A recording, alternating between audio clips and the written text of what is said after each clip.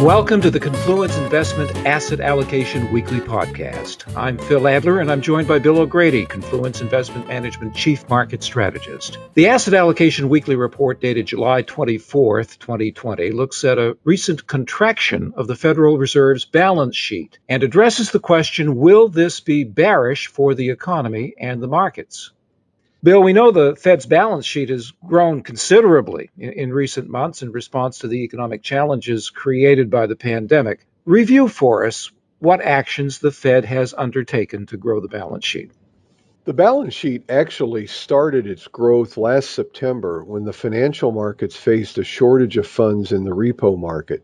The Fed had been engaging in a rather aggressive treasury purchase to support that market well before the pandemic. In March, as the pandemic spread, we started seeing signs of financial stress. Perhaps the clearest evidence was when treasury yields started to rise and gold prices fell. That was a sign that leveraged investors were selling what they could, not what they should. Fed officials acted with aggressive policy actions. They offered support lines for commercial paper and money markets. For the first time, they offered to buy corporate bonds in size and even bonds below investment grade. They opened up a facility to purchase muni bonds, created a vehicle to buy small business loans, and offered Forex swap lines. Although there has been great concern about the U.S. giving up its superpower role, the Fed has acted as the world's central bank.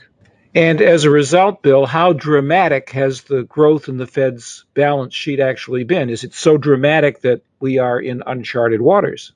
In World War II, the Fed set interest rates on treasuries and agreed to buy all the treasuries necessary to maintain those interest rates. In World War II, the Fed set interest rates on treasuries and agreed to buy all the treasuries necessary to maintain those rates. The balance sheet jumped to nearly 23% of GDP. In the wake of the great financial crisis, the Fed exceeded its World War II support, reaching nearly 26% in 2014.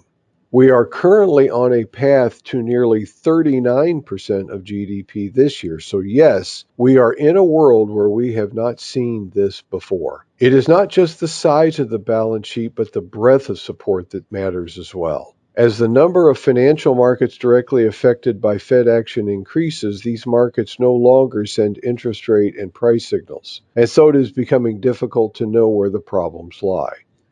Bill, your position is that the Fed's actions have been a great success, but now there are signs that the balance sheet has contracted. What are those signs? Well, simply put, we have seen over the past couple of weeks a decline in the balance sheet. It's a minor drop, but it's unmistakable. Should we fear an economic pullback now that the balance sheet is contracting or has contracted? No. So the contraction is not a sign that the Fed is withdrawing stimulus? It's not. In fact, the recent contraction may be viewed as a positive for the economy and the markets, evidence that the Fed's actions to prop up the economy are in fact working. Precisely, with a caveat. Because of what we call announcement effects, the fact that the Fed has put in all these backstops, market participants are acting as if they don't need them, and thus the demand for the Fed to buy corporates or munis or money markets is less. But this isn't designed to directly prop up the economy. It's designed to reduce financial stress. Are there indications from the Fed on whether it is prepared to add more stimulus? Lael Brainard, a Fed governor, suggested recently that the Fed should think about moving from protecting the financial system to policy accommodation. In other words, what has occurred up to now has been support. What she wants to do is do even more to boost growth. What form might that added stimulus take? We could see direct yield curve control to ensure that rates won't rise. That policy is probable.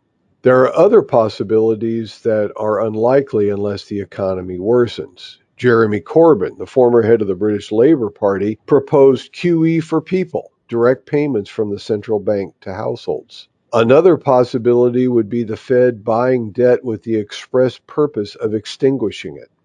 Would these actions, if they occur, be an additional positive influence on stocks, adding strength to the stock market's rebound?